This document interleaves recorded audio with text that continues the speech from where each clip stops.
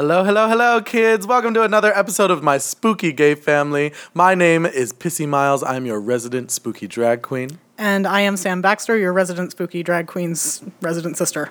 I don't know, we did this again. I know, every time. Every time! Someday I'm going to come up with a better intro than that. And kids, this is my spooky gay family.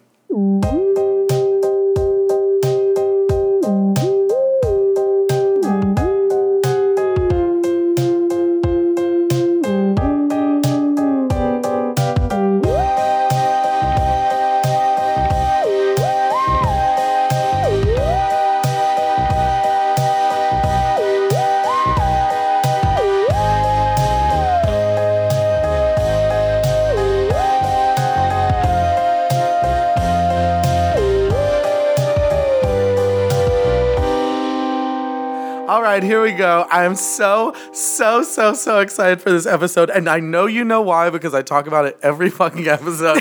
This is my favorite horror movie of all time. Hands down, no holds barred, like half a click above Scream. This is the best horror movie in the world. We are talking about Halloween today. And I am so excited. I feel like Liza Minnelli is so excited. I'm so terrific. It's wonderful. My mother was Judy Garland. She was in the original Halloween. Liza, she wasn't in Halloween. I know, but she could have been if it had been made 20 years earlier. My mother would have been the star. She would have been terrific. I mean, probably. I don't know how to follow that up. Vincent Minnelli directing Halloween. It's a movie musical. Michael Myers is like, he's the only silent movie musical star. All his dance steps are 30 feet behind everyone else. I mean, Michael wasn't made for the talkies, so I mean... No, he wasn't made really for the wasn't. talkies. So I'm very excited that we are talking about Halloween today because we are approaching Halloween. It is almost Halloween time. I'm so happy. I hate the summertime. I am not a summertime person. I am so over the fucking sweat and the sadness and my wigs melting in my car. Not that I wear wigs. I'm a beautiful woman with natural hair. Yeah. That's how I describe you to my friends. Oh, is it? Yeah. Every time. Do your friends are your friends very interested in drag? It's weird because when I worked at an office, I think most of my office knew what you did, and would ask for things like they would stalk you on Facebook and then want to like see videos of your performances when they knew that I had gone. And it was kind of about this where it was like, I don't know if you like me or if you like my brother or if you like my brother's feminine alter ego, or if it's appropriate for me to be showing you videos at work. I mean. It was on the lunch hour. We were never getting paid to watch drag videos. Wink, wink, hint, hint, nudge, nudge. I will say there have been a lot of times where people come up to me and they're like, oh my God, you're a drag queen. Like if I've told them that I'm a drag queen previously. They're like, you're a drag queen. Do you have videos? And I'm like, yes. And they're like, can I see them? And I'm like, this is not. Yes, www.youtube.com. I know, but it's not even that. It's like most settings are not appropriate for my videos. When I'm singing, I mean, that's fair. Like I literally sing a song called "What About Lube," and it is a parody of Heart's "What About Love," and that is just not an appropriate song. It's actually weird that you bring that up because I got like super back into like 80s pop rock recently. Like I went to the gym the other day and realized that my entire playlist was like Air Supply and Heart and like but it's honestly, like what the fuck am I doing? That is the best workout music. I will tell you why. It's because we're old. I can't even make an argument for the fact that the music is better. It's just that we are old. It's just that we are old. Although I will say I was having a conversation with someone the other day and I was saying you know, the best gay movies came out in the 90s. We had The Birdcage, we had Death Becomes Her, we had Chuang Fu, we had the only good lesbian movie, But I'm a Cheerleader. But I'm a Cheerleader. Yeah. And not even like specifically gay movies, but like even and the late 80s as well. We have things like Clue. We have all these movies that are now so iconic in the gay community. all of them came out in like the late 80s through the 90s. And now I feel like they just don't write movies like that anymore. I think it's actually kind of weird because we're going to get deep for a second. I think that gay culture being more visible and being more mainstream and being more accepted has actually kind of, I don't want to say hurt the movie game, but it's a different flavor because everything used to be had to be tongue in cheek because it was always kind of, can we get this past the censors because we're talking about gay stuff. Now we can talk about gay stuff all we want, so the jokes either go like way overboard into like frat boy humor, or we're just talking about how teenagers kill themselves when they figure out that they're gay. So it's like, there's really no in between. It's like either everything is fucking terrible or everything is just like it's stupid. Moonlight or American Pie. Literally. Like those are your only choices. Like there's nothing in the middle. Like I freaked the hell out when they made Carol because I'm like, oh my God, this is going to be amazing. I'm like, wow, okay, so nobody died, but that's a really low bar, guys. Like that's a really low bar. Do you know I've still not seen Carol? It's not, I would argue as a lesbian, it's not really worth your time. Really? It's not that it's a wonderful, it's not that it's not a well-made movie. It's not that it's not a well-written movie. The actresses both do an amazing job. It's just, I am so fucking sick of watching depressing lesbian period pieces that I could just ram my head through a window. Lesbian period pieces sounds like a movie from health class. It should be, but it's not, and it makes me just as miserable as the real thing. It's just like I just don't want to see any more like, she was in the nobility. She was a scullery maid. By the end of this film, they'll both be dead in the Thames. Like, it's just, I'm just so sick of watching this crowd. It's like, stop killing my ladies. Let them, like, make out for 3 minutes. Like, give me a sex scene, please. Like, just one. Dead in the Thames would be a great title for a lesbian movie. That's my lesbian British horror movie. It's Dead in the Thames. It's a retelling. It's Jackie the Ripper. Jackie the Ripper. Yes. Jackie. Jackie, no. Oh, Jackie. And the funny thing is she's not murdering anyone. She just doesn't trim her nails first. I don't know why they keep dying. They had no concept of internal bleeding. Well, her last name is Kruger. But that's for a different episode. Jackie Kruger.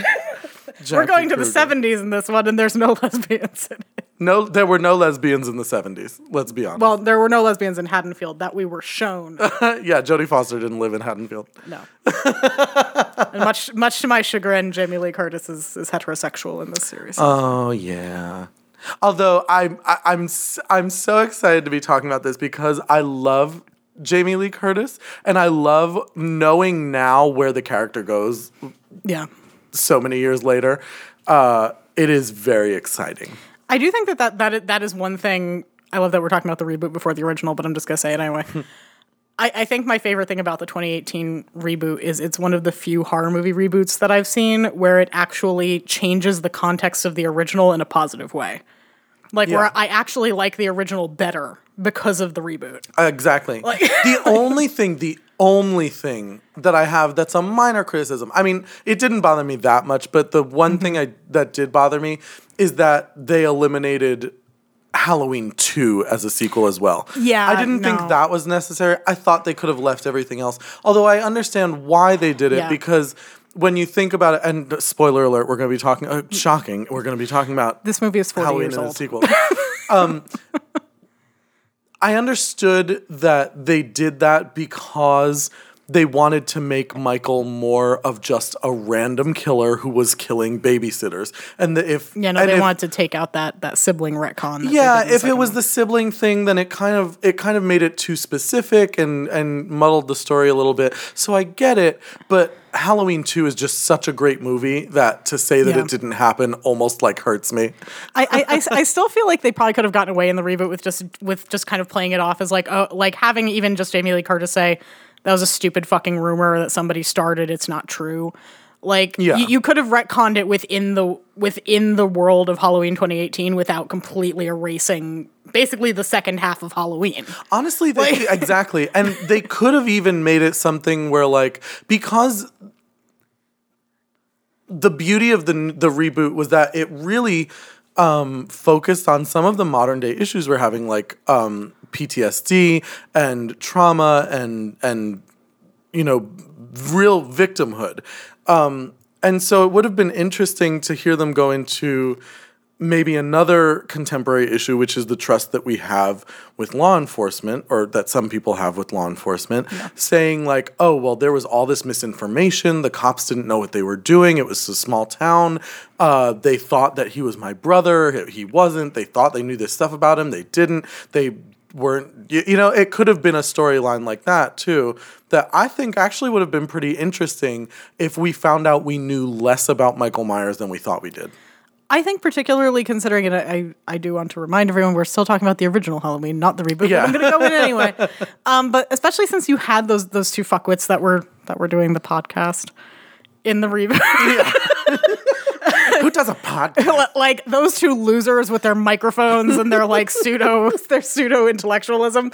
Like you could have had them walking and going, and wasn't he your brother? And her going, fuck you, no he wasn't. Like it would have been that easy. Yeah. Like you could have done it and you didn't have to like. It didn't need a ton Halloween of exposition. 2 was always meant to be the second half of Halloween. Like it was a companion piece. Yeah. Like it wasn't quite as planned out as like The Godfather 2 was, or even like Empire Strikes Back. Like no, I don't think anyone was really expecting But again, Halloween those were part of trilogies less than series. So they were, well, Star Wars originally was part of a trilogy.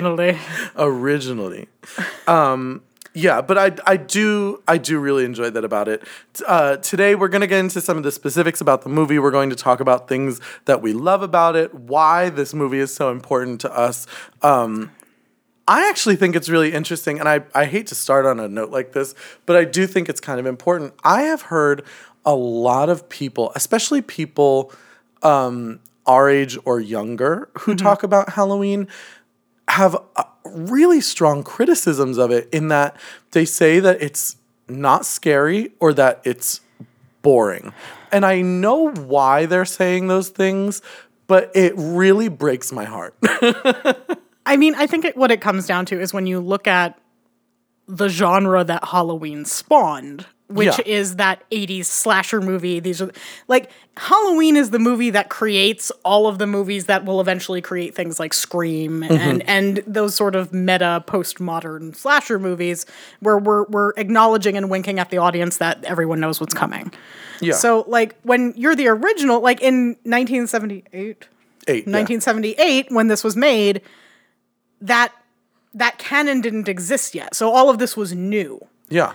Like there's something to be said for contextualizing it when it was made. There's also like the MPAA and like the censorship standards for 1978 versus 2018 are even massively different. Yeah, like MPAA 1978 versus MPAA 1988 were totally different. And so I think that's a really good point. I think you're right that it really just was so different. You couldn't even compare it.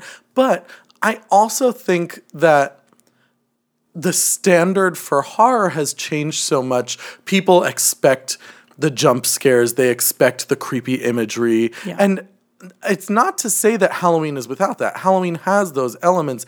But I do think they were done so intelligently in that movie.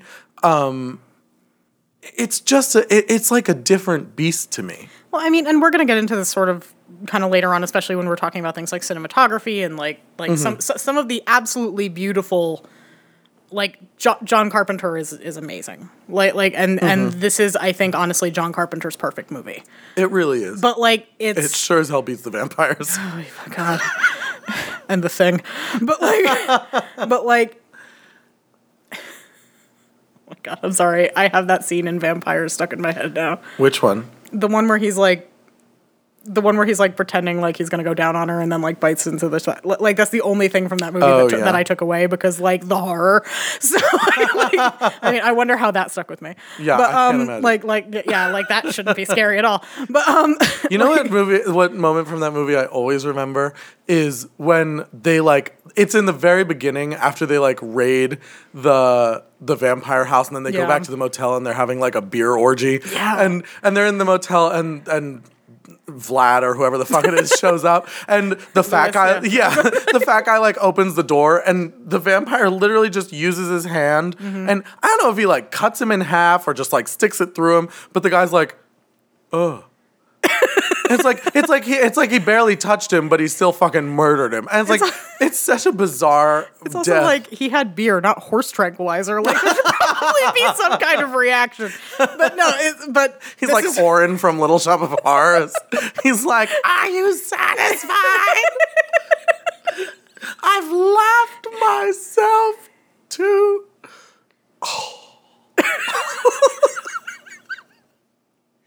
But anyway, Halloween was John Carpenter's perfect movie. Halloween was John Carpenter's perfect movie. I completely lost where I was going with that before. It doesn't matter. The point is, like, we're going to get into it later when we talk about some of the cinematography and things, but, like, I do still honestly believe that, like, I still get creeped out when I watch Halloween, and I know exactly what's going to happen. Like, I smoke, and you should never smoke. Never, ever smoke. It's terrible for you. But since my wife does not smoke, I smoke outside. And there have been several times living in my, like, back-ass country, like, way the fuck out of the way house, where I will go outside to smoke a cigarette at 3 a.m. after watching Halloween, and I have to turn the fucking porch light on because I cannot be out there in the dark. Oh, I can tell you, having left your house late at night, or even coming back to my apartment because of where the parking lot for my apartment is, it is creepy. And for that reason, because I remember the Michael Myers stalking babysitters, and it is, the imagery is so creepy. Like, just the scene where he's walking across the street after Jamie Lee Curtis towards the house where what's-his-face is asleep upstairs. And Tommy. Where Tommy is asleep, and he's like, and she's just downstairs. And she's just screaming. She's just banging on the door. Tommy! And he's like, and the thing is, they keep panning back, and it's like watching a shark circle. It's just like, and he's just walking very calmly. And he's just like all the time in the world, I'm going to get there. And she is just pounding on that fucking door, and she is screaming. There's houses all around. No one is listening to her. Like, that is terrifying. Like where were her keys? She doesn't have keys to the house because that's the house she's babysitting at, I don't think. But then why did she lock the door behind her when she left? I think I'm honestly not sure. You know what's funny? I never thought about this until just this very moment. I think honestly just because I think she was like going across the street and didn't want to leave the house unlocked with the kids. I mean, I agree. I think that's a good reason to do it. Because Laurie Strode is a good babysitter, which is the point of this movie. If one is going to lock the door behind them, one should have a key. I don't think she was expecting. I think she also might have dropped them, or like there was something like, I'm not really 100% sure. I would have to like watch the sequence again. Yeah. But the point is, it's honestly still, I don't think I could. Apart from the opening sequence of Jaws, I honestly don't think that I could tell you that there's a part in a movie that scares me more than that scene. The opening sequence of Jaws scares you as bad as that scene? The opening sequence of Jaws, I have a hard time watching. Really? Yeah, and I watch that movie like 4 times a year. And you know what's funny? Sharks, for all of you listening at home, one of my worst fears are sharks. And because of Jaws, I will tell you that. I don't know if it's the opening scene that scares me as much with Jaws. I mean, it definitely is creepy to me. I don't know if it's like that terrifying for me. What is it about that scares you? It's Susan Backlany who plays Chrissy Walken. She does do a great job. She's just screaming. Yeah. Like it's just there is something about all of that improvised dialogue, and she is just getting whipped back and forth across the screen, like, and you can't see what's happening to her. Yeah. And she is just she just sold it for all it was worth, and she did an amazing job. But like it's like I don't know what it is about it. I think it's the fact that you can't see what's happening. Yeah, I think that. You're only seeing the product, not the process. So it's like you can't desensitize to it, and it's just there's that piercing screaming. Yeah. That it scares me every time.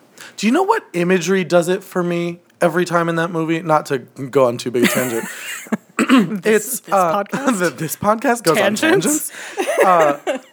It's the scene when, when Michael and his friends are in the pond and there's that guy who's like, hey, you need help over there? You and guys then he gets, okay over there? Yeah. Oh, what? Hole in the sheet. I can also probably recite that movie from memory. Yeah, you probably can. When that guy gets knocked in the water and you see the shark, it's the first time you see it. Yeah, it's the first time you see the shark at all. Yeah. But it's also like, because the shot is from so far away and the shot is from above the water, but you're seeing the shark under the water, it was like just blurry enough that like that weird 70s animatronic shark actually looked kind of real for a second. Well, it looks real, and it's also like you can't get an idea of just how big it is. Yeah. Like you can't really see most of it. You kind of just see mouth. Yeah. And it's terrifying. And it is like, that to me is like one of the moments where I was like, ooh, this looks a little too realistic. I don't know, it creeps me out. So we're going to do a Jaws episode. At some point. Girl, you know. At which point I will be speaking for about 45 minutes of that podcast because I love that movie so much. But I do love Jaws desperately. David makes fun of me all the time. He's like, you watch Jaws like 6 times a day. I'm like, I can't help it. It scares me. One of my favorite quotes from that whole movie is when they catch the tiger shark and Quint is on the dock. I can't even. And the guys are there, they're all butch, and the one like big guy is like, oh, I don't know what this is. It's a tiger shark. And then Quint goes, or not Quint, Hooper goes, it's a tiger shark. And the big butch guy turns around and goes, a what?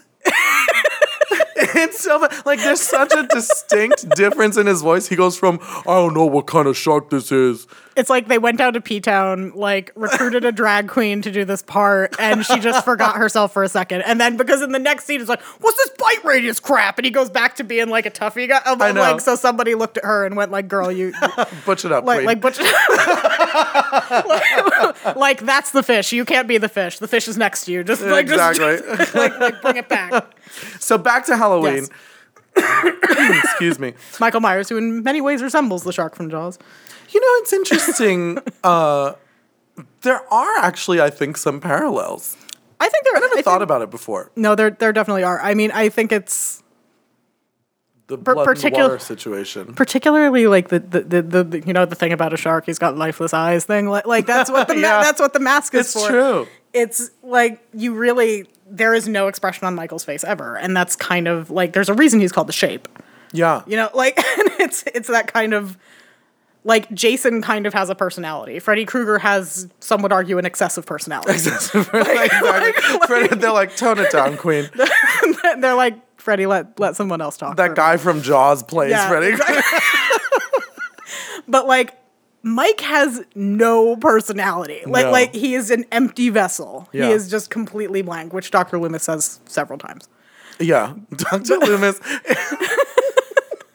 Dr. Loomis is the funniest part of that whole Donald movie. Donald Pleasance is amazing, and I love him so much. I just imagine, I want someone to make like an SNL sketch where it's like Dr. Loomis goes to Starbucks, and everyone's in line, they're like, what should we get, a macchiato? He's like, there's no time!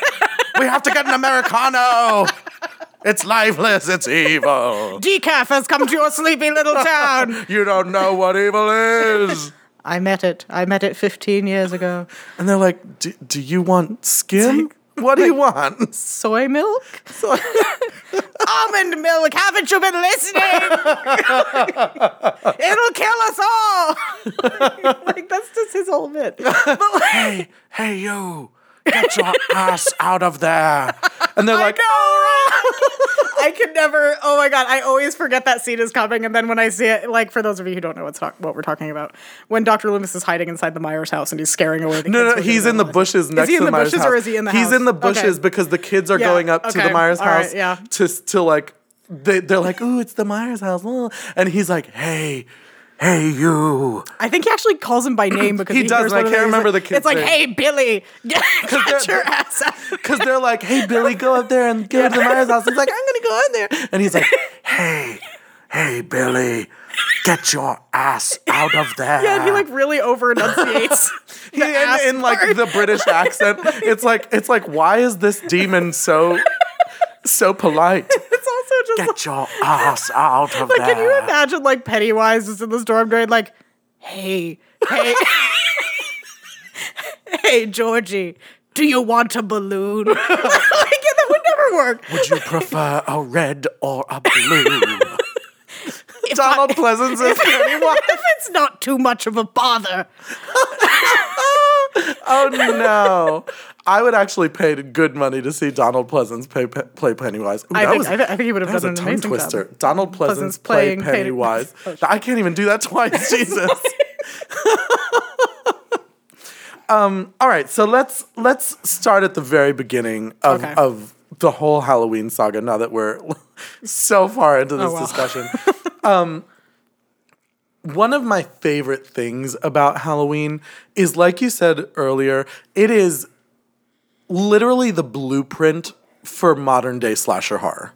Yes, this is the one that started it. Like, Exactly. I mean, there were movies before it, like Psycho and Black Christmas, that were technically slasher-esque, but this created a whole new subgenre. Psycho, I would argue, is more of a thriller. Like, yeah, I would too. And a thriller is just a slasher movie that got really good SAT scores and went to Yale. But it's the Pete Buttigieg of slashers. But this one is very much like Psycho. You know, Psycho went to Yale. Halloween went to Rutgers. And to county college. I would argue Friday the 13th is county college. Like Halloween. There's still some intellectual. There's some filmmaking integrity in Halloween that Friday just doesn't have going for it. Yeah, I mean, arguably. But the beauty of it is that it really did set up so much for the other movies. It was like John Carpenter is basically the godfather of modern day slasher horror. Yes. I would.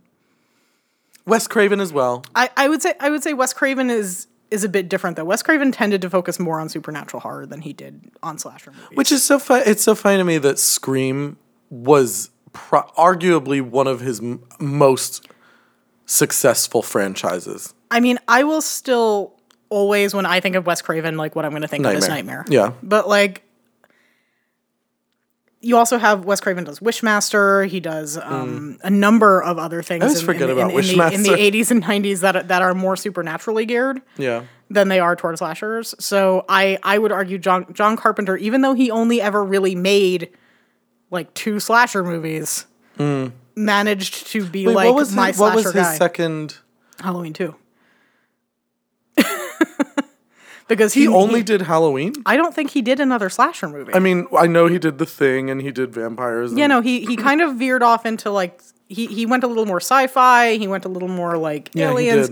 He did. And then he kind of got into doing sort of the he kind of got more into monster fare than he did staying with serial killers. Yeah, he was always, and you know what's interesting? I can see why that would be based on Halloween, because Michael really is almost a monster flick.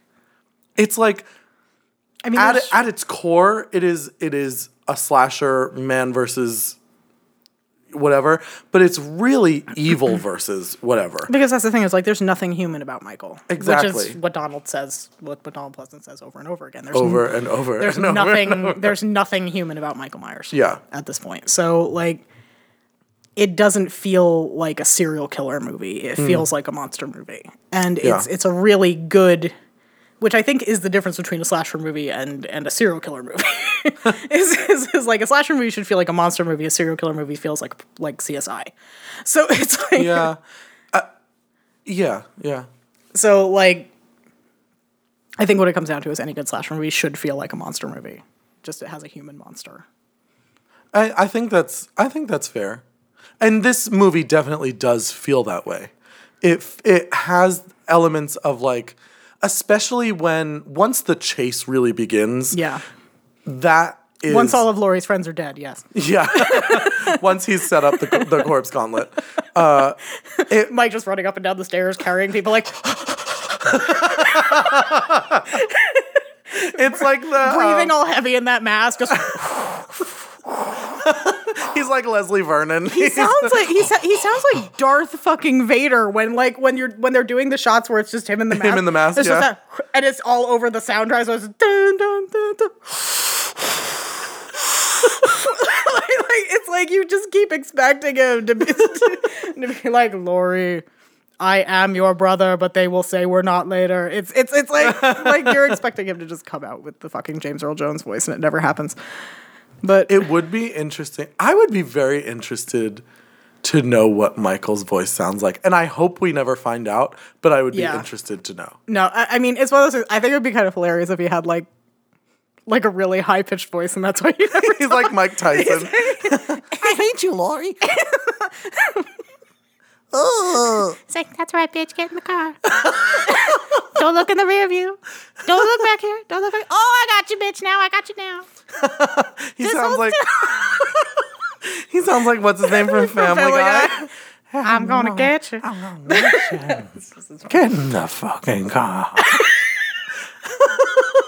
See, I was going for Jasper and you went for Herbert. So we both went for different, I went for Herbert. Weird, like vaguely gay guys from Family Guy.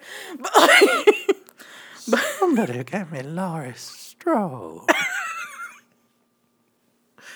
Oh, goodness. What the hell were we talking about? I don't even know. That Michael's voice should be really funnily high. No. It was one of those, like, I remember, again, when we went to go see the reboot, because we're talking about the reboot again.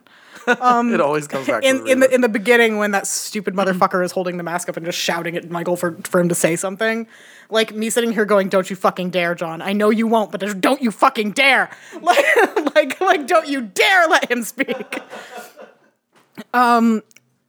Because like that was one thing about the reboot that I actually didn't like was the amount of time we saw Michael without his mask on. I do agree with that, actually. Well, yes, because but he just looks like some old dude who's like mowing the lawn down the street. You know, like he's got like the white hair and the beard, like he's got like facial hair. Yeah, I agree. I do agree with that, but I also, again, it comes back to like as much as this thing is like a little bit unsatisfying, Yeah. I get why they did it because it was to, at least I think, in my opinion, it was to sort of humanize him again because we had so much craziness with the sequels in dehumanizing Michael Myers that Looking it was at like you, number 3. Yeah. Fuck off. Resurrection. Resurrection. Get the hell out Resurrection. Resurrection was out before they said it was out. It was like really we were like, was. no. It Busta Rhymes, thank you.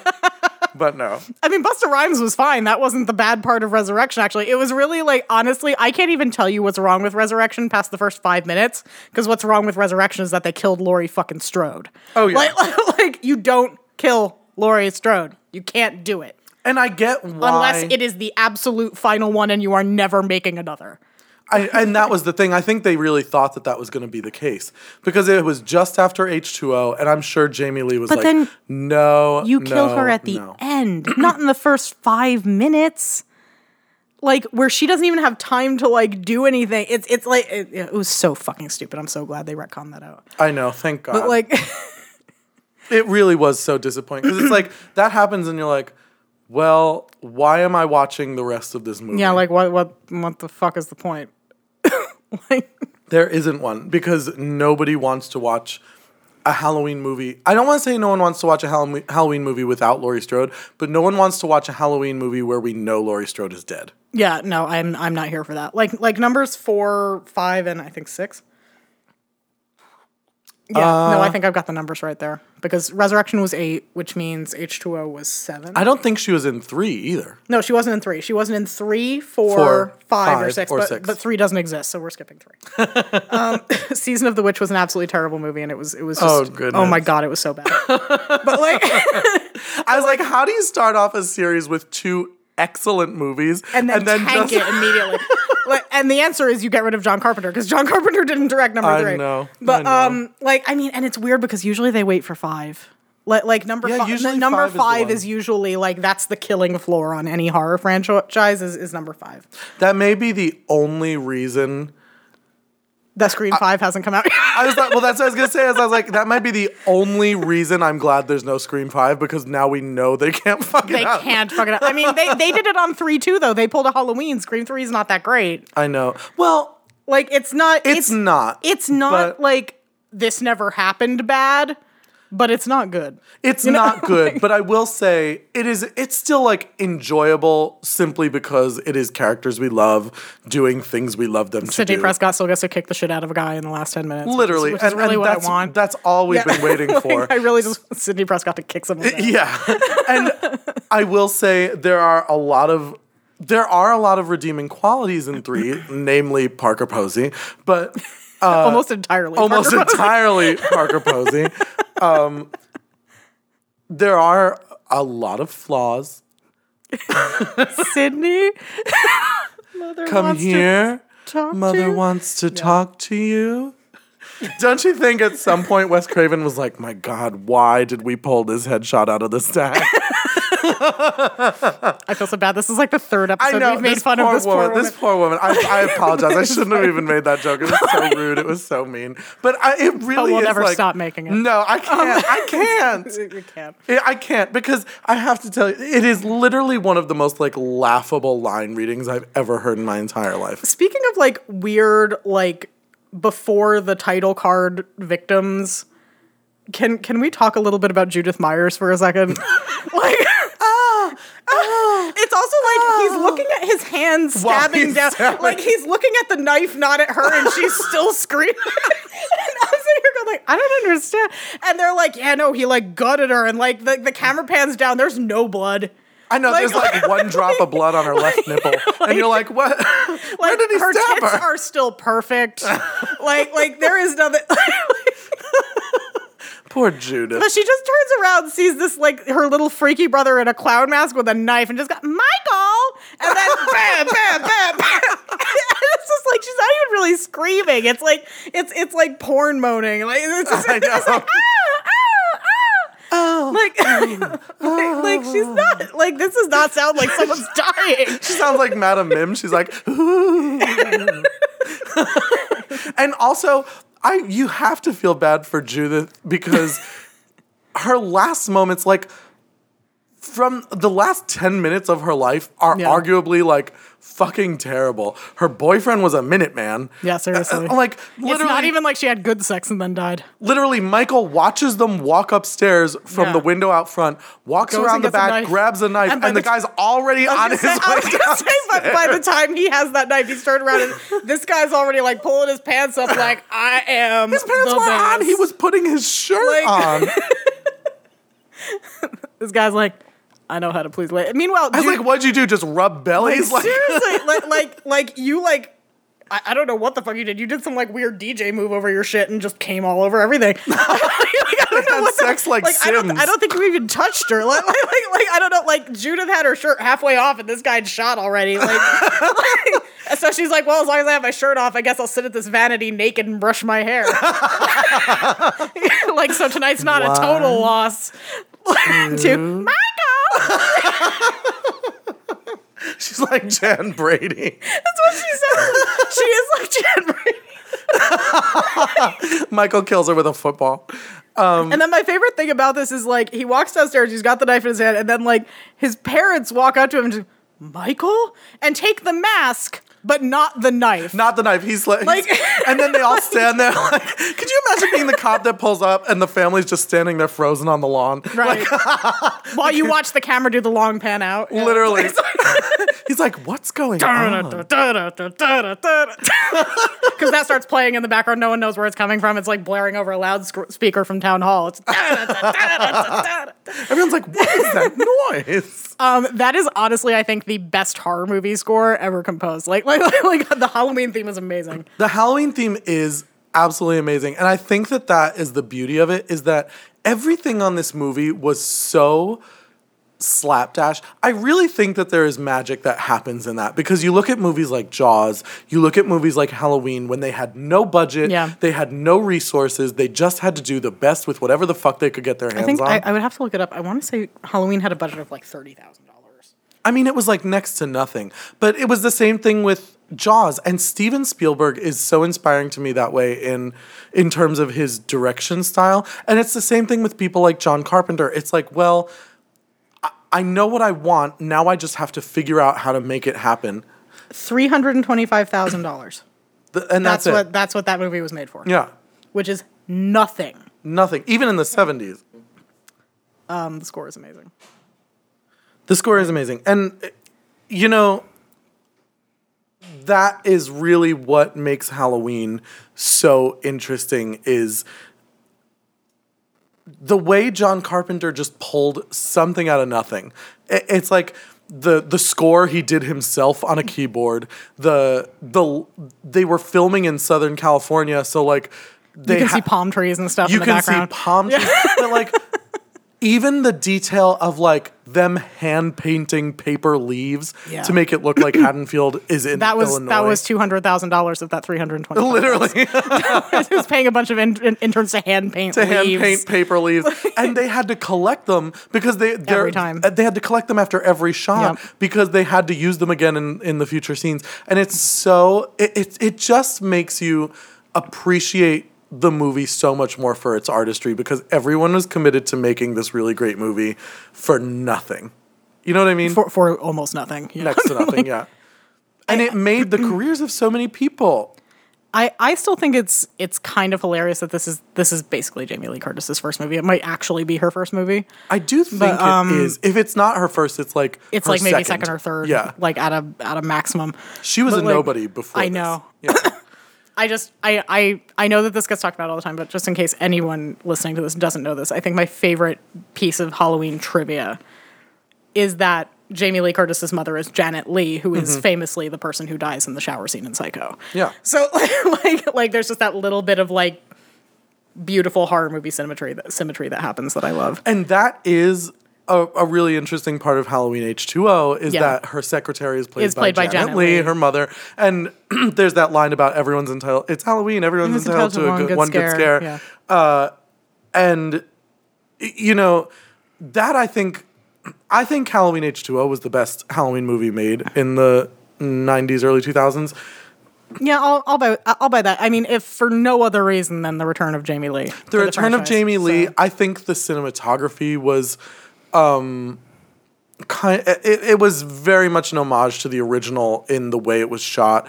Michael felt like Michael again. He did. He felt slightly less indestructible than he had. Yeah. The scares were genuine. The story was solid. Like it was back to the. You also like managed to like care about the victims again for the first time in like 4 movies. Exactly. Yeah. And that, not to get too far ahead of ourselves and talk about all the sequels, but that was the big difference between H2O and Resurrection. And I think the important thing to remember when you watch something like H2O is just how influential the original was in creating these characters that are so likable to the fandom. Yes. And like we've talked about this before when we talk about slasher movies, but like Halloween and Scream are the only 2 series really that have a recurring final girl. Mm-hmm.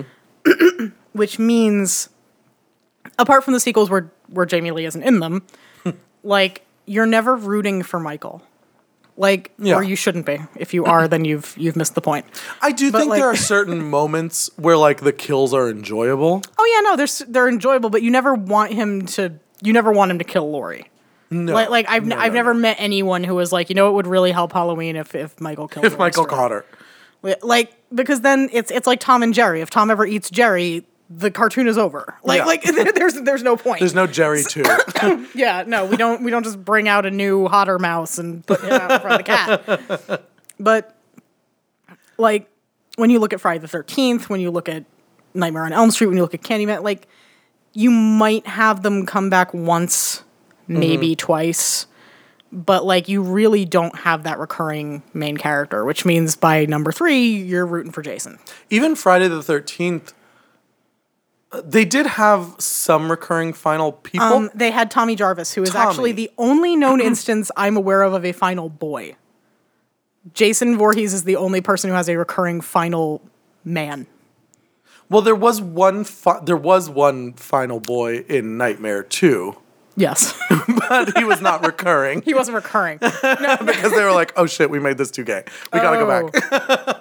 Oops. I'm very excited to talk about that movie one day. I know, we're gonna have to do Nightmare. Like, we might do Nightmare 2 before we do Nightmare 1. I know. We're gonna talk about the gayest slasher movie. We're gonna talk about Nightmare 2. Oh, goodness. I do think I think that's an interesting point that there's never really a recurring final girl quite the way there is with Laurie Strode. And I think what makes it so interesting is that Laurie's relationship with Michael is what makes it is why she's so necessary. It's why she keeps coming back. There's actual tension there. It's Exactly. it's not like your usual slasher final chase where it's just, is he going to get her?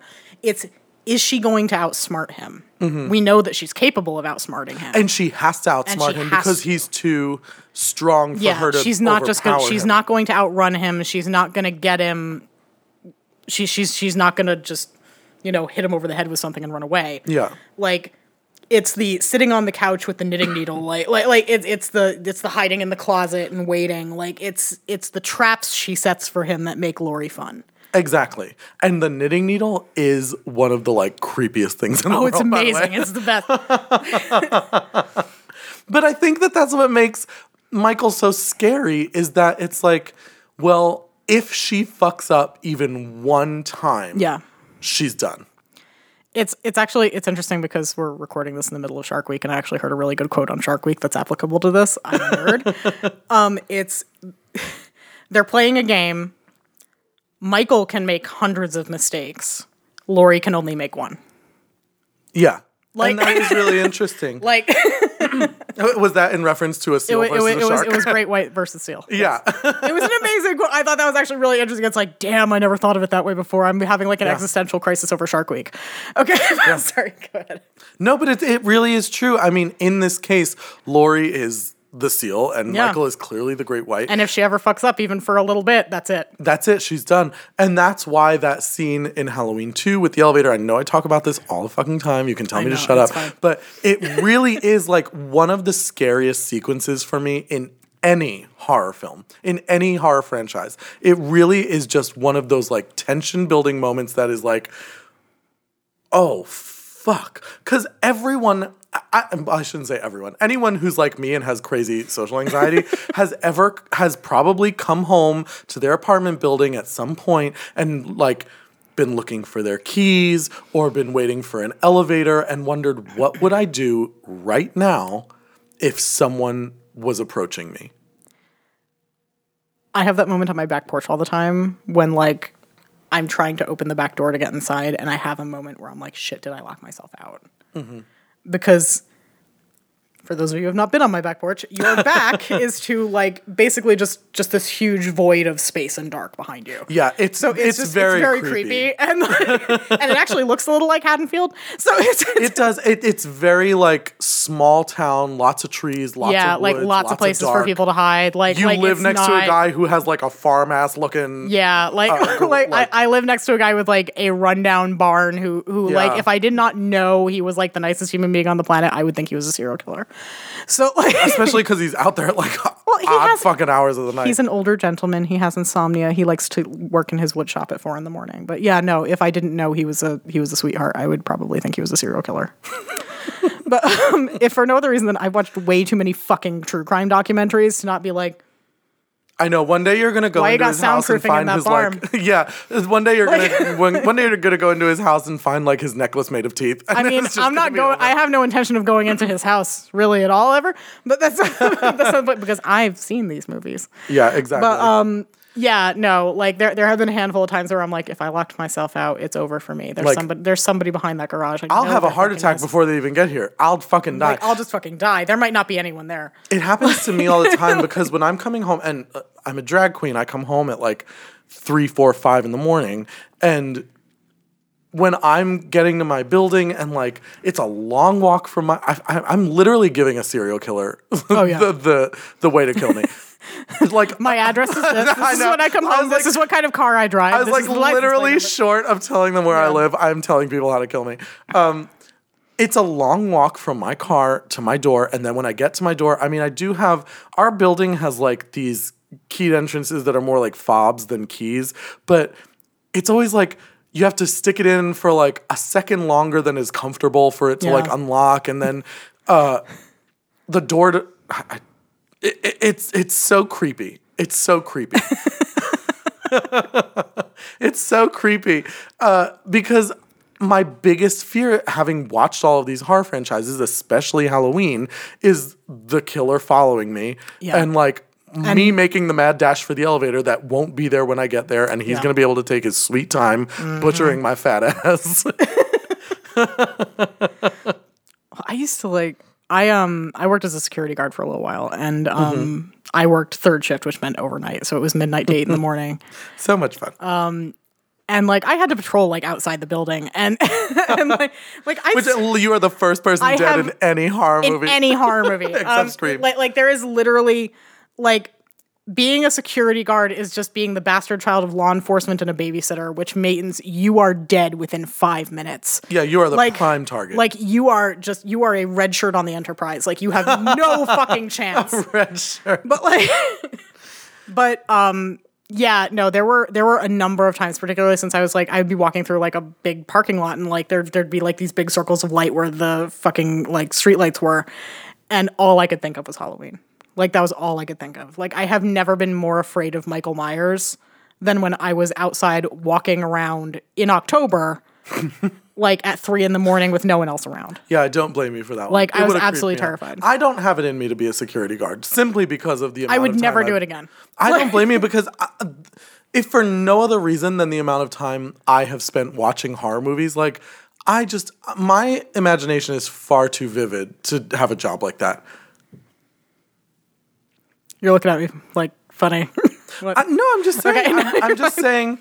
I picked up a second Red Bull and moved it closer to me, and I think he had a moment where he's like, "She's gonna have a heart attack in this chair." It's not even the heart attack; it's the fact that it's the tangerine, and I'm waiting for you to become passive aggressive. Okay, the tangerine Red Bull does not actually make me passive aggressive. You just wait. The second half of this podcast, she's gonna be so snarky. That's not true. The joke is that the cranberry Red Bull makes me funny. The tangerine Red Bull makes me passive aggressive. This is like your own personal matrix. So if you're listening to this and would like me to be bitchier, you can forward tangerine Red Bull. Just say tangerine. Tangerine, tangerine, tangerine. What is it about Michael that is so scary to you? He's unstoppable. He just keeps coming. There's nothing you can do to make him stop. I think that's why Jason is so scary too. Oh yeah, no, it's kind of all of them. Really everyone but Freddy. Yeah, Freddy always seems like stoppable. Well, because Freddy, you can just get him talking for a minute, and he's going to be up there doing a stand-up act, and you can get away. I know, he's like Jerry Seinfeld. You know, it's like if you start the setup, it's a little like... He's like, nice with fingers. It's like... What is up shave with that? And a haircut. And you're running out the door. Like because Freddy Krueger is a cartoon character. But like...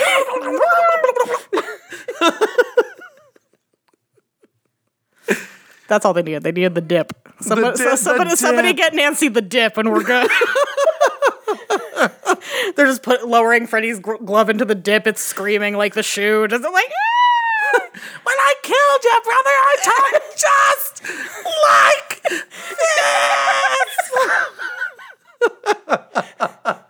There's something so wrong with Christopher Lloyd. Like I don't even. It's so perfect, though. It's exactly what you want perfect, to be but wrong there's with Christopher Lloyd. Something wrong with Christopher Lloyd. Oh, clearly. But back to Halloween. Yeah, back to Halloween. How many times in one episode can we be like, well, back to the topic? I think that the problem is, and this is how I'm going to justify it, is Halloween is this pop cultural touchstone that like every literally anything you can relate back to. I know, and that's the problem because it really is. It's like we were saying, everything ties back to Halloween at some point. Eventually, the only thing that doesn't is Jaws because it came first. you don't even really. You can actually do Kevin Bacon because Kevin Bacon was, of course, in Friday the 13th, which was directly a ripoff of Halloween. Like I have no problem. Like even the producers of Friday the 13th admit it. It's like the whole reason Friday the 13th was made was to try to piggyback off of how successful Halloween was. A masked serial killer who is unstoppable and doesn't talk. Right. How strange. And goes after poorly supervised teenagers who are supposed to be watching children. Crazy. How strange. This bears no resemblance. It's a camp. It's completely different. It's in the middle of the woods. It's so different. It's in New Jersey. And they changed Donald Pleasance into Crazy Ralph from Town. It's got a death curse on it. Who also somehow has kind of a British accent while he's riding his hobo bike through Camp Crystal Lake. Just, it's Camp Blood, it has a death curse. It's just, that's all he says for like 2 minutes. It's got a death curse on it. Like, that's all he says. Crazy Ralph. This Crazy Ralph. He dies in number 2. Does he? In like an impossible, like everybody thinks. Wait, remind me, how does he die? Crazy Ralph gets strangled.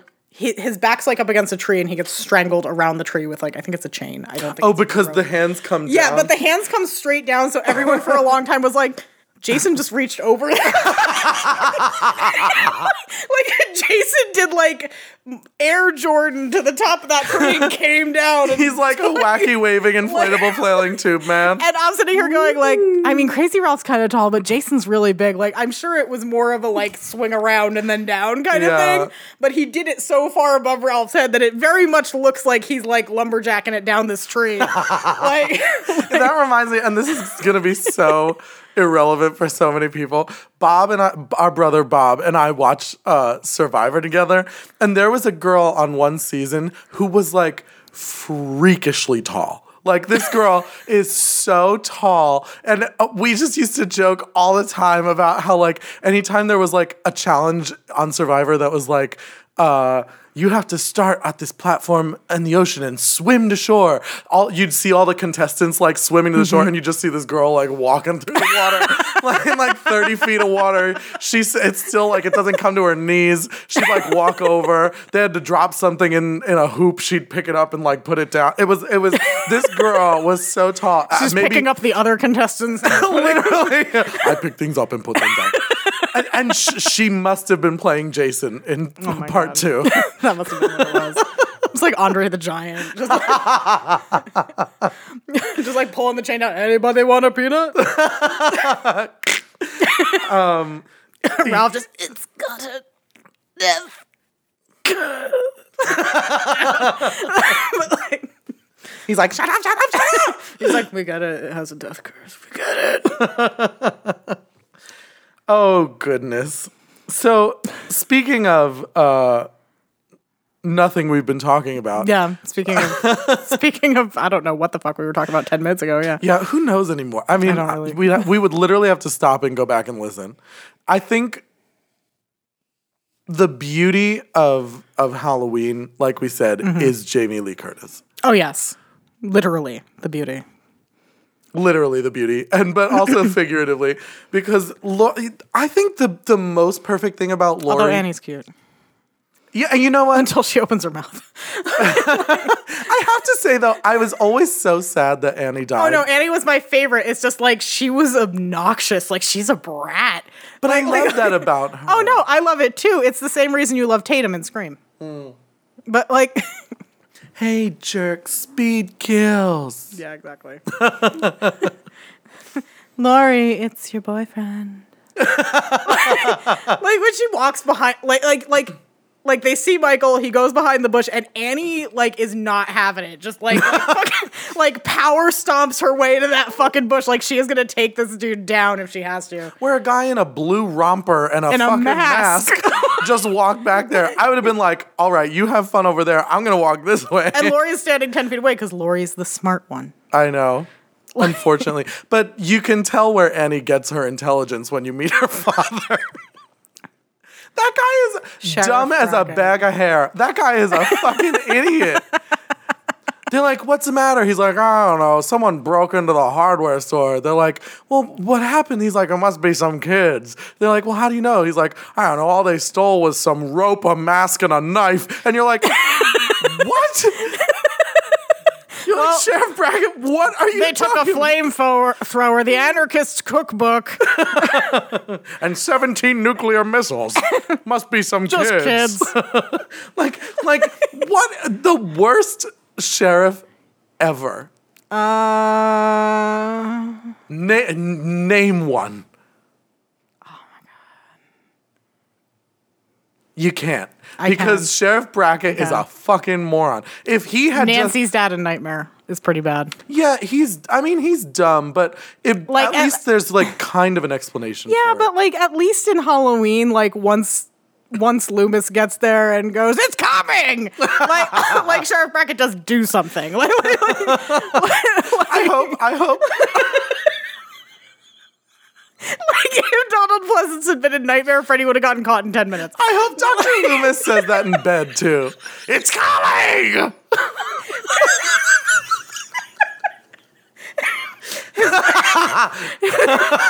His wife's in there like, Sam, you need to stop calling me it. It's so stupid. Dr. Loomis is the best Ahab ever. He really is. He is the best Ahab ever because And Michael's the best white whale. I know. Except for maybe at first. And if you think I'm cutting that, you're wrong. If you think they heard it. I will blow it up in post. Thank you.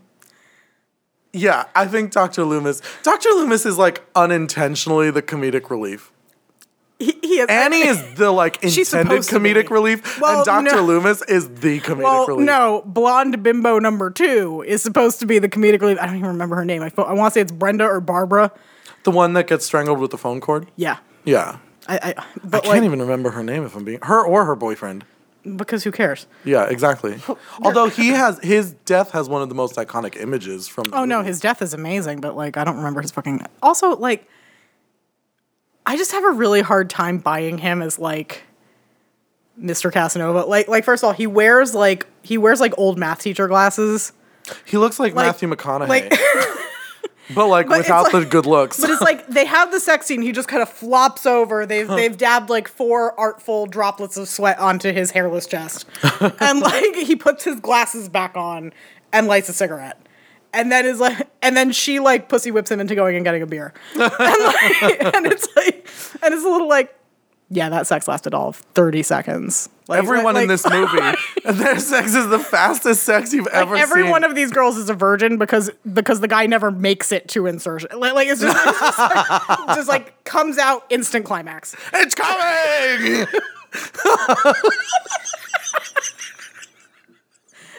Dr. Loomis.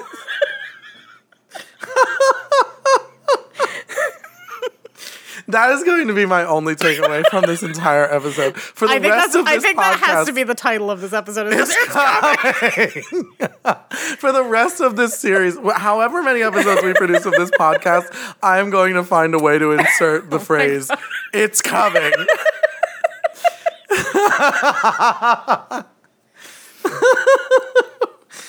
Oh, goodness. Let's see, what else in terms of actual plot? I know. Now I can't stop thinking about Dr. Loomis for even 4 seconds. There's no reason to stop thinking about Dr. Loomis because he's heavily involved in the plot. I do think it... I also love the fact that he's just running around with that gun. No, he's like... I love the fact that he's like, I have a license. And they're like, whatever. After he has shot his fucking load off like Mike Brody in Jaws 2, like just firing it off at the beach. He's like, I have a license. Like, dude. I know. Like he pulled out like a full arsenal, started double barrel shooting down fucking Main Street, Haddonfield, and he's like, "Oh, it's all above board," and he just hands them the note that Ron Swanson gives. It says, "I can do what I want." Literally, and they're like, "Oh, put that thing away." He's surrounded by cops who have not fired a round in like years, and every time like a bug twitches and Dr. Loomis is I know. like a lightning bug floats by and he's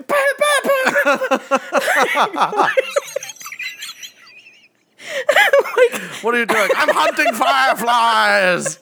They're coming. Dr. Loomis is I really do think he's one of my favorite parts of the entire movie because he is just on edge the entire time. And I mean, of course, like, no one ever should have given him a license to have a gun. This man is nuts. He's crazier than Michael. He also has, like, one of my favorite fucking things ever is also just, how'd he get here? What'd you teach him how to? It's not like you taught him how to drive. He was doing very well last night. It's just like They do say something about it. It's like he does like give an explanation. He's like, maybe he learned from. Maybe someone gave him lessons. I think is the line, but Yeah. Also, maybe someone gave him lessons. it's an amazing. Actually, we didn't even really talk about the opening scene. I love the opening scene. I know. Well, you mean the drive to the. Yeah, when they drive up on the asylum and it's And all the patients. and all the patients are wandering around. It's really creepy. It's really Silent Hill. It is very Silent But Hill. like, it's when she's sitting in the car alone and that one hand comes out and smashes the window. So freaky. And it's like, holy shit! Like, you should not be able to do that with one hand, Mikey. I know, and you can see the cut in the film when they replace the window with the breakaway window. It still looks good though. I know, it's still so good.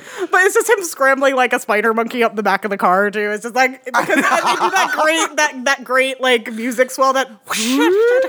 And he's just like crawling up in his fucking like patient gown. I know. Yeah, and you have to imagine that like from the back it's just his bare ass. Him crawling up a car. And this is after, of course, the opening sequence with the jack-o'-lantern, which is like one of my favorite like pre-credit sequences ever. Agreed. And which spawned the second best Which is the reboot where where it regenerates and it is it's fucking amazing. Beautiful. Yeah, I do agree with that. I think that is one of the best pre-credit or during credit moments. I do think it's actually pretty relevant that we brought that up because we have gotten some of the best news that we ever could have wanted recently, which is that we are getting 2 more Halloween sequels. Yes. And the next one is coming out in 2020, which is next year. It is next year. It's like a little depressing to me that we have to wait that long because I'm like, why did they not know that they should have this ready for this Halloween? But I mean, I think they were unsure how the reboot was going to do. How could you possibly be unsure? I mean, the problem is like they've rebooted a lot of these series lately, and most of them didn't go great. Like, But they were not done with John Carpenter as the executive producer. And They Jamie weren't Lee done Curtis. with the original stars, and they weren't. I wouldn't even call most of them like reboots. They were remakes, basically. Yeah, like when they redid Friday the 13th, and it was really just Friday the 13th 1 through 3 mashed into one movie with a weird hostage subplot, like Jason takes hostages. Yeah. But Yeah. it's like they broke so many rules in that movie. Like he used a ranged weapon, he took a hostage. Like it was, He took off. it was like, what the fuck is this? It really was strange. It was truly bizarre. We rebooted Nightmare on Elm Street with Jackie Earle Haley, who insisted on doing his Rorschach voice for Freddy Krueger. That was terrible. I know. And they kind of like tried to make Freddy like borderline sympathetic. And they're like, oh, they shouldn't have burned that pedophile alive in that building. I'm like, if you're going for sympathy, you might have wanted to leave out the pedophile angle. I know. Like if you're trying to make me feel bad for Freddy, you might have wanted to cut that part out. Like, oh no, we burned a pedophile alive. Not that we are encouraging mob violence. I am not But- telling you that is a good thing to do. But in if it it happens in a fictional, if it's it not going to happens in make a me movie, feel bad. if it happens in a movie, it's not going to make me feel bad.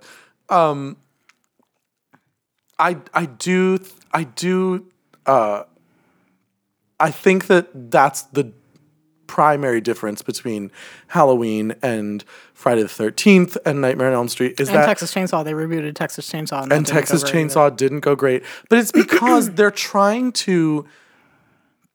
I felt like those movies were, like you said, trying to explain away the villains' evilness or their. It was trying to like give validity to their actions, and it's like, no, that's not what we want.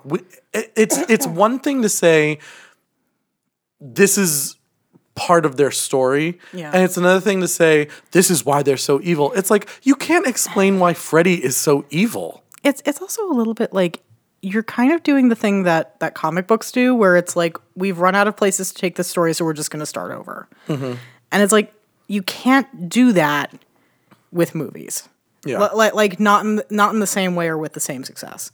So it's like you got to a point where you weren't sure where to take Jason Voorhees, so you just started over again. But you completely blurred out most of the fun shit about Jason Voorhees. Yeah. So this doesn't make any sense anymore. Like, the Halloween reboot was honestly, truly is supposed to be Halloween 2. Basically, Like, it's a sequel. Yeah. It's happening, 30 years later, but it's a 40 years later. I was like 40. Sorry. It's happening Which 40. is horrifying to think. Yeah, well, I wasn't alive when the original one came out, so it's fine. Thank goodness. But But to be fair, Watch it was only 10 years before I was alive.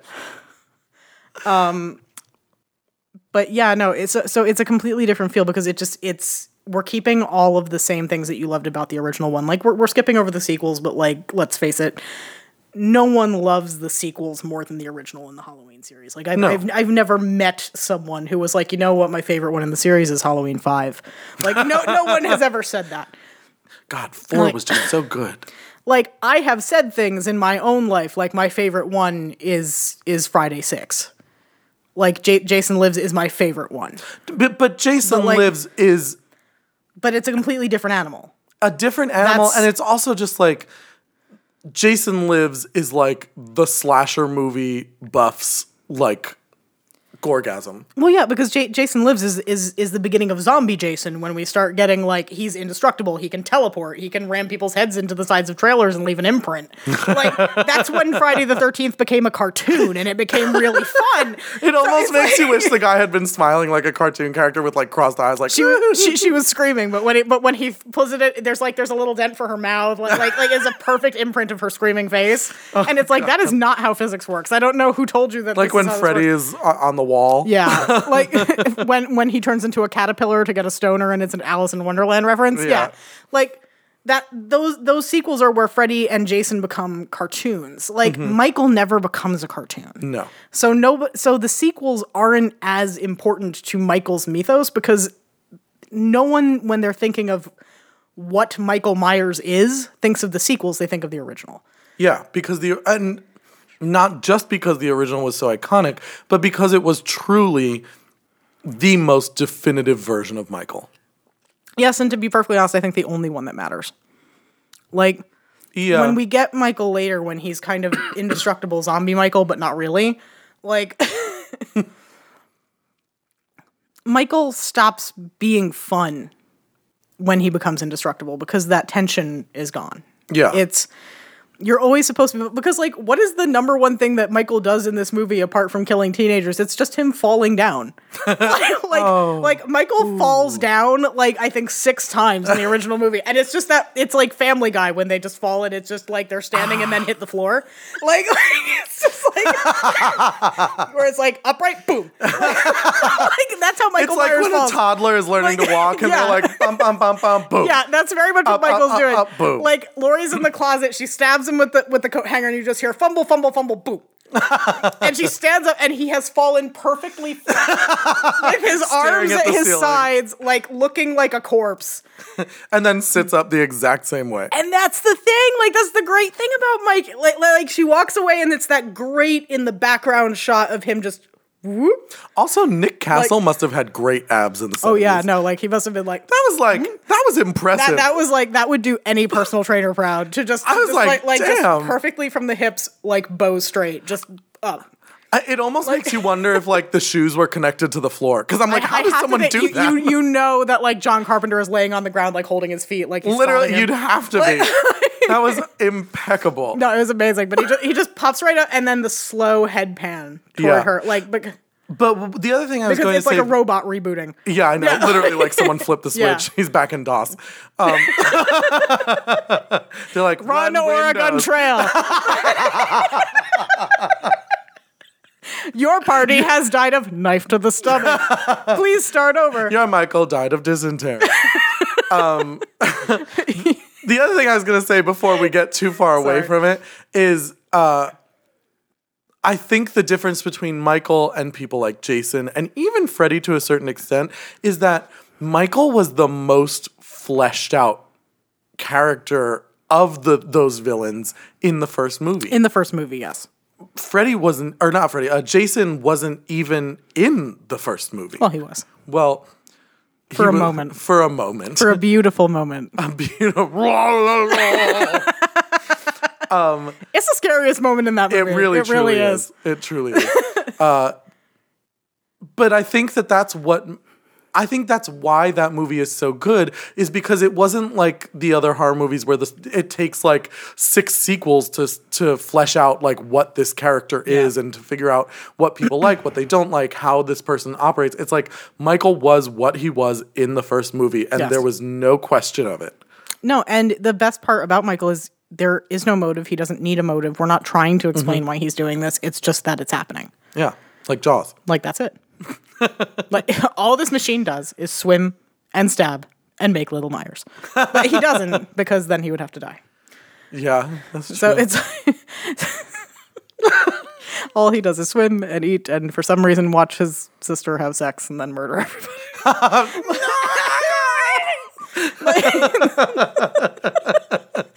Like, thank God that's what happened. Can you imagine what would have happened in his health class if he'd had to watch the sex video? Like as a preteen, it would have been a massacre. How old was he supposed to be? 8? Yeah, I think so. I think he was It's like supposed to be 6 or 8 or something. No, like he's that. older than 6. I want to say he's somewhere in like the 8 to 10 range, I believe. Yeah. All right. So, I mean, not that we have gone into super in-depth detail about this movie. We're going to be talking about the Halloween series again. So we're going to talk about all the multiple sequels. times. And honestly, when we it's just a movie we're going to continue to talk about. Yeah. All the time anyway. So we're going to move on to one of our favorite news segments of this show. We're going to play a little game. And it's your very favorite game. It's called Good Trope, Bad Trope. It's also the only game we've played on here. So literally the only one. We'll come up with more. I think we should come up with more. We will come up with more, but this is the one we've got for today. All right. So we're playing Good Trope, Bad Trope. For those of you who haven't listened before, that means that Sam and I are going to flip a coin. We're going to name a trope of a horror movie, specifically in this one, things that are related to Halloween. And we're going to flip a coin, and one of us has to defend the trope, and one of us has to oppose the trope. So when we flip the coin, one of us will call heads. Whoever gets heads has to defend the trope. Whoever gets tails has to tear it down. All right. Regardless of their own personal viewpoint on the trope. Do you want to go first, since I went first last time? Sure. All right. Heads is what? Defending? Is defend, and tails is tear down. Do we want to say what it is, though? Yeah, let's name the trope So first. the first trope that we're doing is, I have tentatively titled Invisible Children, which is a thing that happens in slasher movies a lot when you have a teenage victim class who are looking after smaller children, in this case Tommy and Lindsay. But we see this in Friday the 13th. We see this in, I think, Nightmare once or twice, where at no point are the persons who are under the age of 10 in danger, but they are there to kind of ramp up the tension. Like, I don't think at any point we were really truly scared Michael was going to kill either of the kids. He wasn't really interested in them. Like, it was basically like they weren't there, which is why the trope is Invisible Children. There was actually only one moment where they were even really in the vicinity of him. Yeah, like where they were even like in the same room. But and they barely were. Yeah, like Michael never shows any interest in either of them. Jason certainly never shows any interest in the campers at Camp Crystal Lake in the movies where there are actually campers there. Yeah. So we're going to entitle this Invisible Children. Go ahead and flip. I'm going to call. All right. I'm going to call heads, but we'll see. You're calling. Well, you can't call because it's just whatever it lands on. Okay, that works too. All right. So heads, you defend it. He went and got an app. We don't even have a coin. Because I was like, who carries coins? Nobody carries coins. I usually have one on me. We usually don't have to use an app. Do you have one on you? I don't have one on me, which is why I was going to go look for one before. And then we're like, no, I downloaded an app. It's fine. I did. I downloaded a coin flipping app, and we're going to, this is modern day America. Oh my God. All right. So heads, you defend it. What is the coin? Is it just like a random coin, or does it have like a specific, like, is it an American coin? I don't know. Not that matters. Like, it has George Washington on it, but it does not. It looks like the dollar coins that you used to get out of the machines at Penn Station. It actually might be a dollar coin. Let's change to Sacagawea. That's not right. Listen, I didn't make the fucking app. You downloaded it though. Okay, go ahead. I didn't pay for it, so there's that. So this is my flip. So go ahead. All right, here you go. Heads, you defend it. Tails, you I have to oppose tear it apart. it. Yeah. Here we go. And flip. Heads. I have to defend this. You have to Okay, defend great. this. I feel like every time we play this game, I always end up having to take the opposite stance of what I really want. Okay. It really is just truly always which happens. is kind of the point. So, okay. I think this trope actually works because there's a lot going on in that final chase sequence, and it actually, I think, would detract from the tension between Michael and Laurie in that kind of cat and mouse game if we were also worried about Tommy and Lindsay in any meaningful way. It's one of those things, like, especially since, like, child actors, particularly in, like, early horror movies, tend to be pretty bad. Though, to be fair, I do want to be fair to them. Like, Tommy and Lindsay in this movie are actually, like, some of the most likable children in horror movies that I've ever seen. Did you know that Lindsay is a housewife now? I did not know that. She is. She's on one of the Housewives. I can't remember which one. That's hilarious. I'm sorry I'm not to find that. But I guess my point being that I think this is good because it A, saves us from potentially terrible child acting, and B, doesn't take away from that end chase scene because it's diverting our attention. Is that your whole argument? I think that is my whole argument in favor of Invisible Children because it's one of those things where, like, if I had the other one, but I'm not going to say that because it's your turn to tear it down. Yeah, I will say, I will say, in opposition of this trope, Yes. I actually think it would amp up the energy of the scene if the kids were actually in danger. And not to mention that, I think if Michael was preying on the babysitter, it would give him a reason to be preying on the babysitter if it was also to get to the children. So Fair. Chasing the children would give Laurie motivation to stop him, and it would give him it would really turn him into a true predator. Because when you're chasing a grown woman, it's still horribly scary and wrong. I mean, like a 16-year-old. I mean, more grown than More grown than Tommy. And I would also argue, wasn't she supposed to be 17 or 18? I think she was supposed to be like 17, but I think Jamie Lee Curtis was actually like 22 at the time, but like it doesn't matter. Oh yeah, she was not. Well, because it's Hollywood. There's no real teenager in acting as a teenager. In Hollywood. Exactly, yeah. You're 30 and above to play a 15-year-old. Like I'm 30, I'm 33. Like I'm just getting to the point that they would let me play like a 17-year-old. Like I just hit senior year in high school. Go ahead. So I would say that it would, for the audience, make it a much more scary situation if the children were also in danger and Laurie was tasked with not only the necessity of saving herself, but saving the children. I think that would create a huge tension. It's the same as in like A Stranger Calls. Yeah. The remake, at least. Yeah. Not the first 10 minutes of the first one. Yeah. Yeah. Which is starring Carol Kane. Like I know. It's such a non sequitur, but that's Carol fucking Kane. It really is. It's a shame they didn't make the original the way they made the revival. It's like, seriously, like you have this beautiful urban legend. Stop fucking with it. Yeah, I don't really understand why they did that. I'm willing to take that in opposition to Invisible Children because I think it's a stupid trope.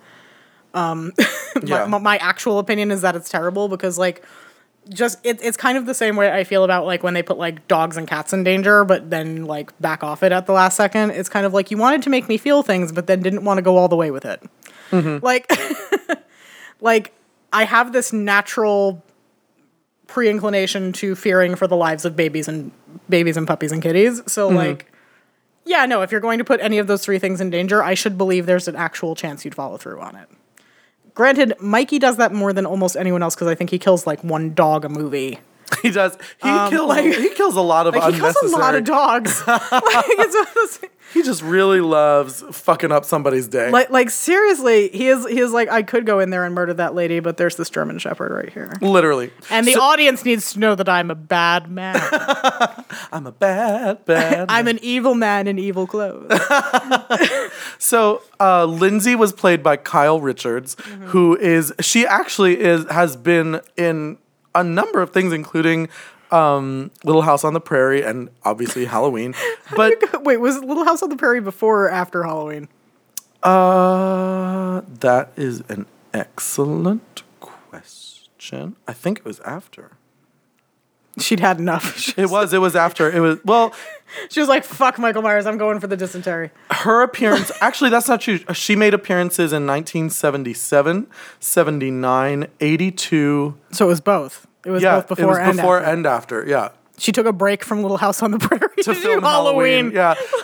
And now she is a real housewife on the Housewives of Beverly Hills. Good for her. Yeah. I'm a little shocked because she actually has had, I mean, I don't want to call it she has some accomplishments on her resume. I'm not saying it to be rude. I'm just saying She has accomplishments other than Jamie Lee Curtis saying, Lindsay! Lindsay. For those of you who didn't know, Tommy was played by the same actress who played same actress. Maureen in Scream. Lindsay, Mommy wants to talk to you. They're like, why? And then Wes Craven was like, I need someone to play Maureen. John was like, I have just the woman. Just the one. Just the one. You take her. She's your problem now. I, John Carpenter, have won the day. I don't know why he did that. This is George Mallory now. I don't know what the fuck that was. It's fine. All right, what's our second trope? Our second trope I have written down as Never-Ending Mikey, which is Never-Ending Mikey. Essentially just, weebles wobble, but they don't fall down. It's like Basically. you can shoot Michael Myers over and over again. You Blow can him up. Run him over with a truck. You can chop off his head and then retcon it out later. You can do pretty literally. much whatever you want to Mikey, and he's just gonna keep coming back. And he's not even a zombie. Although at I this point. will say, the way they explained away him getting the his head head chop chopped in off H2O. Yeah. was actually pretty ingenious. I mean, it made sense, but it was also perpetrated by resurrection. well, so- I'm not saying the rest of the movie was good. I'm just saying that one explanation. I know, but it's one of the like it made sense, but it didn't make sense.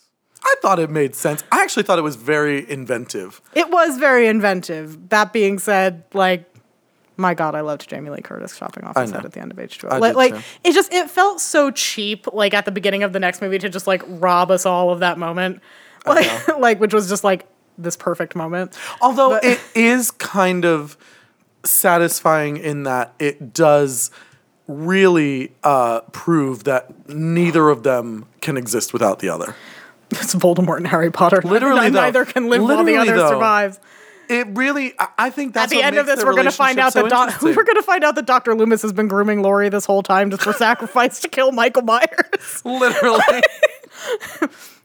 All right, we're going to do Sorry. the Never-Ending Mikey. I'm going to flip the coin to see if I'm defending it or opposing it. What are you laughing at? Laurie Strode on Falcor, just well, 80s pop plays in the background. What's the horse's name? Artax. Yes, I knew that. Michael's sinking in Off- the mud. She's off- like, Michael! Michael! And he's just slowly staring at her while he sinks in the mud. No, that's Judith Myers. It's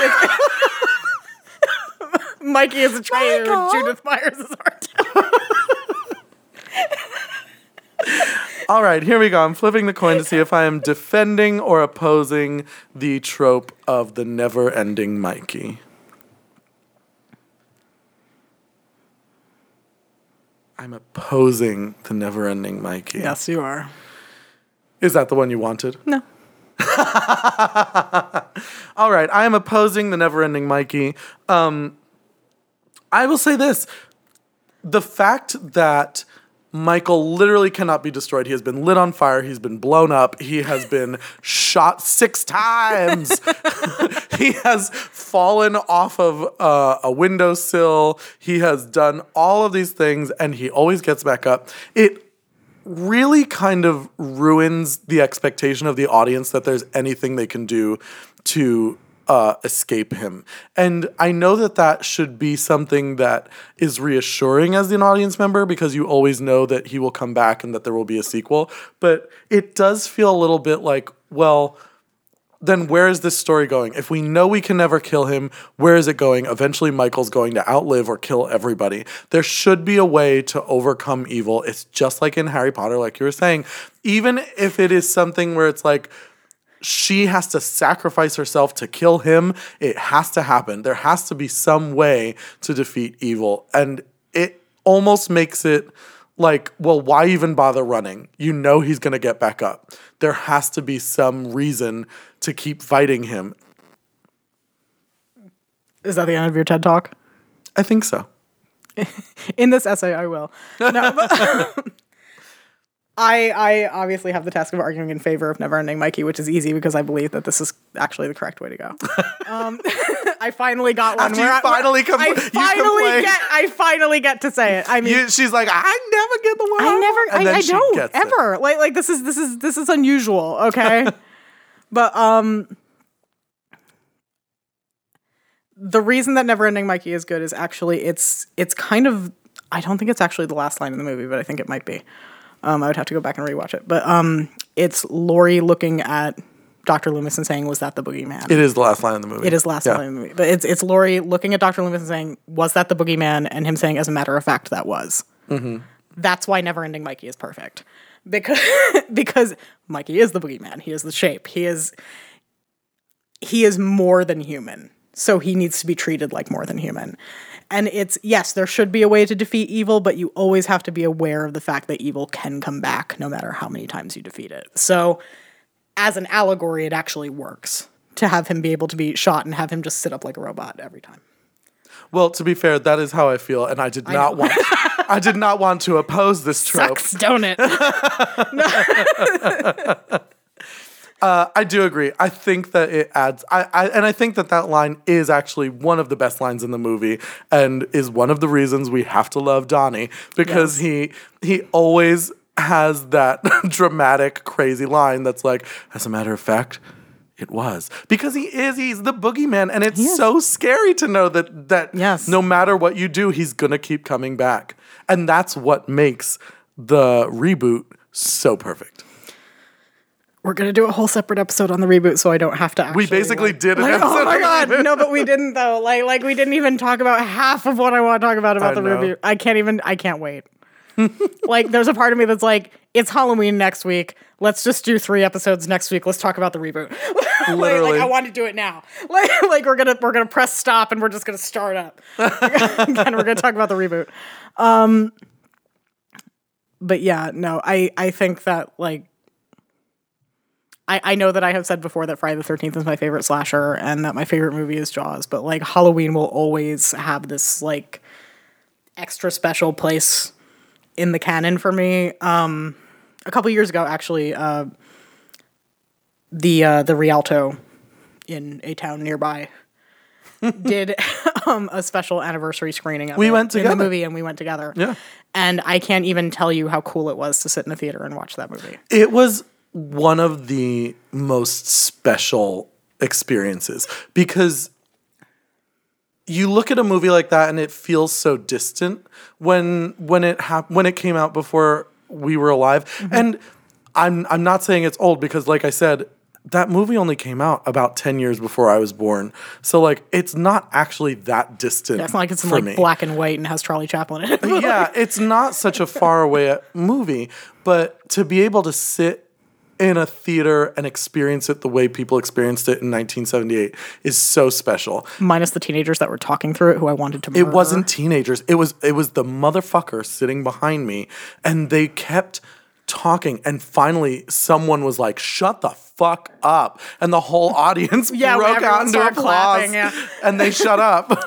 Don't be an asshole in the movie theater even if you've seen the movie 6 times, because guess what, if people own a DVD of something and they still went to the fucking movie theater to see it, that means they don't want to hear your bitch ass talk. Yeah, they went there to see that fucking movie. Like, you should never do that in any movie, but particularly for a movie where it's like a special screening and you know that the only people who are there love this film. I know. Shut the fuck up. And I am such an old lady about shit like this. David makes fun of me all the time because anytime someone could sneeze in the movies and I'm like, shh.